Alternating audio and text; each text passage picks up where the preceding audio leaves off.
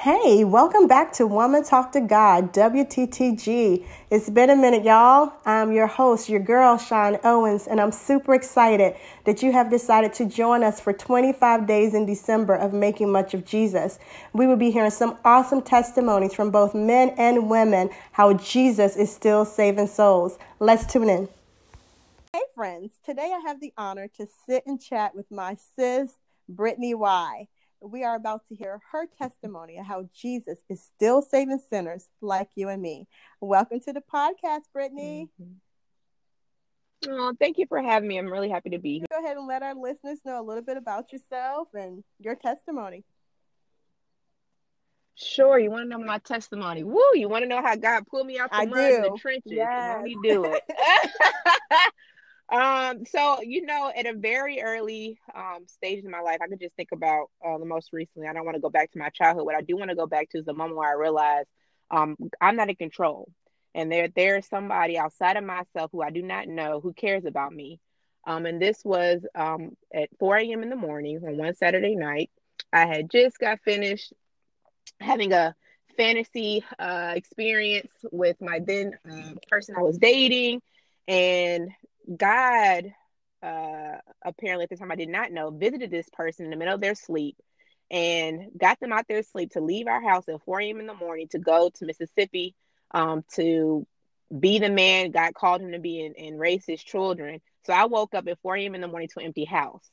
And I was just like, what is going on? Where is this person at? And when we finally connected, they told me I I went home to have a relationship with God. And I was just like, bruh, if you wanted to break up with me, just say that. And so here I am, left in my fantasy world, left again, abandoned with love, because that's where my idol was, relationships. I was chasing love from everyone else, and it was a fragile source. I was people pleasing. I was heavily overwhelmed with thoughts of suicide, depression. It was just a cycle of what can I do to keep people around me so I can keep myself busy with their happiness and not really getting to my own.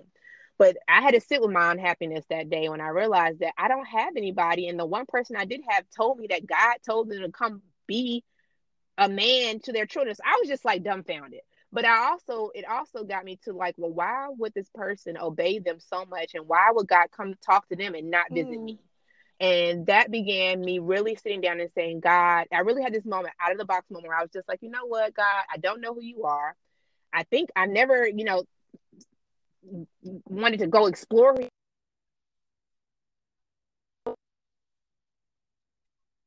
is my prayer, Shauna, God, the Lord. Well, I didn't say Lord, so I just said God, because I was one of the new agers. I was like, whoever you are, I'm curious. And if you're gonna do anything right now, I'm telling you right now, you better do it, because I want to see what's up. And I really went into it and that's where I began kind of like, well, at the end of the day, at least I can say I went to go see who God was or whatever. I didn't know who, I couldn't define him. Anyway, I began this God discovery unbeknownst to me. And when you're unbeknownst to me in the word, it says how God will give you a new heart. He'll renew your mind.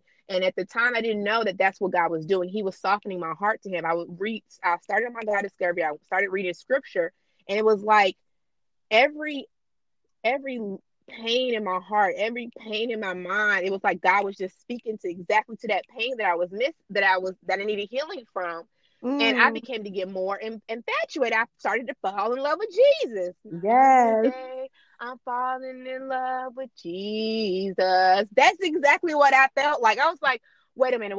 And then I got to the Gospels, y'all. And then I was like, wait a minute. So you're telling me that Jesus knew who I was, went to the cross for me to be in a relationship with God, and it wiped me clean of all my fears, all my messiness, all the ickiness. You could have asked me, I'm a good person. But I was not a good person. In the core of my heart, I was not a good person. I deserved to be under the jail cell. No bail, no nothing. And here comes this story of Jesus Christ, who went to the cross, knowing and seeing me on his back and carried me with him into through his righteousness, so I can have a relationship with God. So you're telling me I have a right to die, and I'm out here fishing for him in this fallen world? Oh, I was sold. I was completely sold. I was blown away. And what I finally realized as a helpless romantic, that I was created not to love man, but to love God. And it's not an easy task, but with Jesus Christ, it can be done. Once I realized that person in the mirror needs to be transformed, it did something for me. So it didn't come easy, and I say that because I like sin, and I still like it today. But my love and my awareness and my self-control through the works of the Holy Spirit, understanding the Trinity, I know that I don't have to choose to be a slave to sin. For I am led by the Spirit of God, not by my flesh. And so it has been, that was what it has been. It's been a God discovery. I literally went from undisciplined, fearful, sexuality is my anchor. It really went through an identity transformation for me. That's what I really experienced. I went from having my identity and all these things, all these earthly and worldly things that I did enjoy, to now having my identity set in who God says I am, my true self, and not my false self or my label self.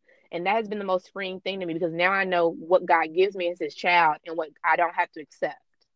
And so here we are today. What scripture would you say that you are leaning into right now, and why? So thankful for my healthy community and having an older woman in my life who's discipling me. And we are actually in 2 Peter right now, in 2 Peter chapter 1. And so 2 Peter chapter 1 verses 3 through 4. His divine power has given us everything we need for a godly life through our knowledge of him who has called us by his own glory and goodness.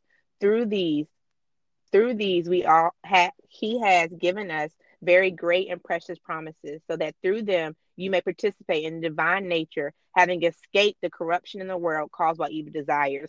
One thing I like about me, I like gifts. That's my love language.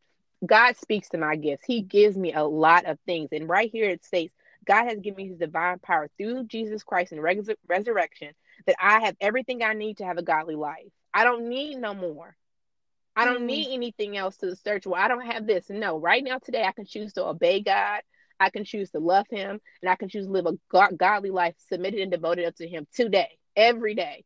And so this scripture has just been just meditating in my heart, and by his divine nature, I can participate in escaping the corruption of this world caused by evil desires, because desires are good, but they can either be evil or good desires. And I want to escape the evil ones as I fully surrender my life to him daily by his divine power. So that's what I'm sitting in, God's divine power. Girl, those are some eternal gifts. Those Amen. are good gifts. Amen. And so if someone who had just heard your testimony, how would you encourage an unbeliever to put their faith in this Jesus who you just talked about? I think the biggest thing that I would say is that man, when I say man, I'm talking about, is not made to fulfill us. God is. We were created to love God. We were created to walk in our identity that he has given us. And it is hard trying to find our identity and our love in an imperfect world. And you are going to continue to walk with a sense of emptiness. So why choose to do that? Why not let somebody who literally has evidence that he is your ride or die? You don't have to chase the world looking for love. We already have it. From God is love. So I would encourage them to realize the gifts that God has given us. And one of my favorite scriptures that I've always memorized coming into the faith, and I will say this: God has not given you the spirit of fear, but of power, love, and self-control. And with those things, you can walk and endure this life well, because fear is going to keep you in shackles, and nobody wants to walk in fear. So free yourself from that and give your heart to Christ and call him in to soften your heart. And that was my prayer, that you would go in the knowledge of him.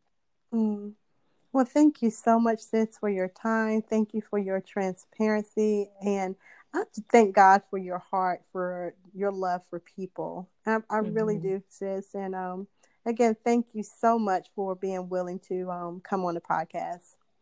Thank you. Merry Christmas. Merry Christmas. Bye.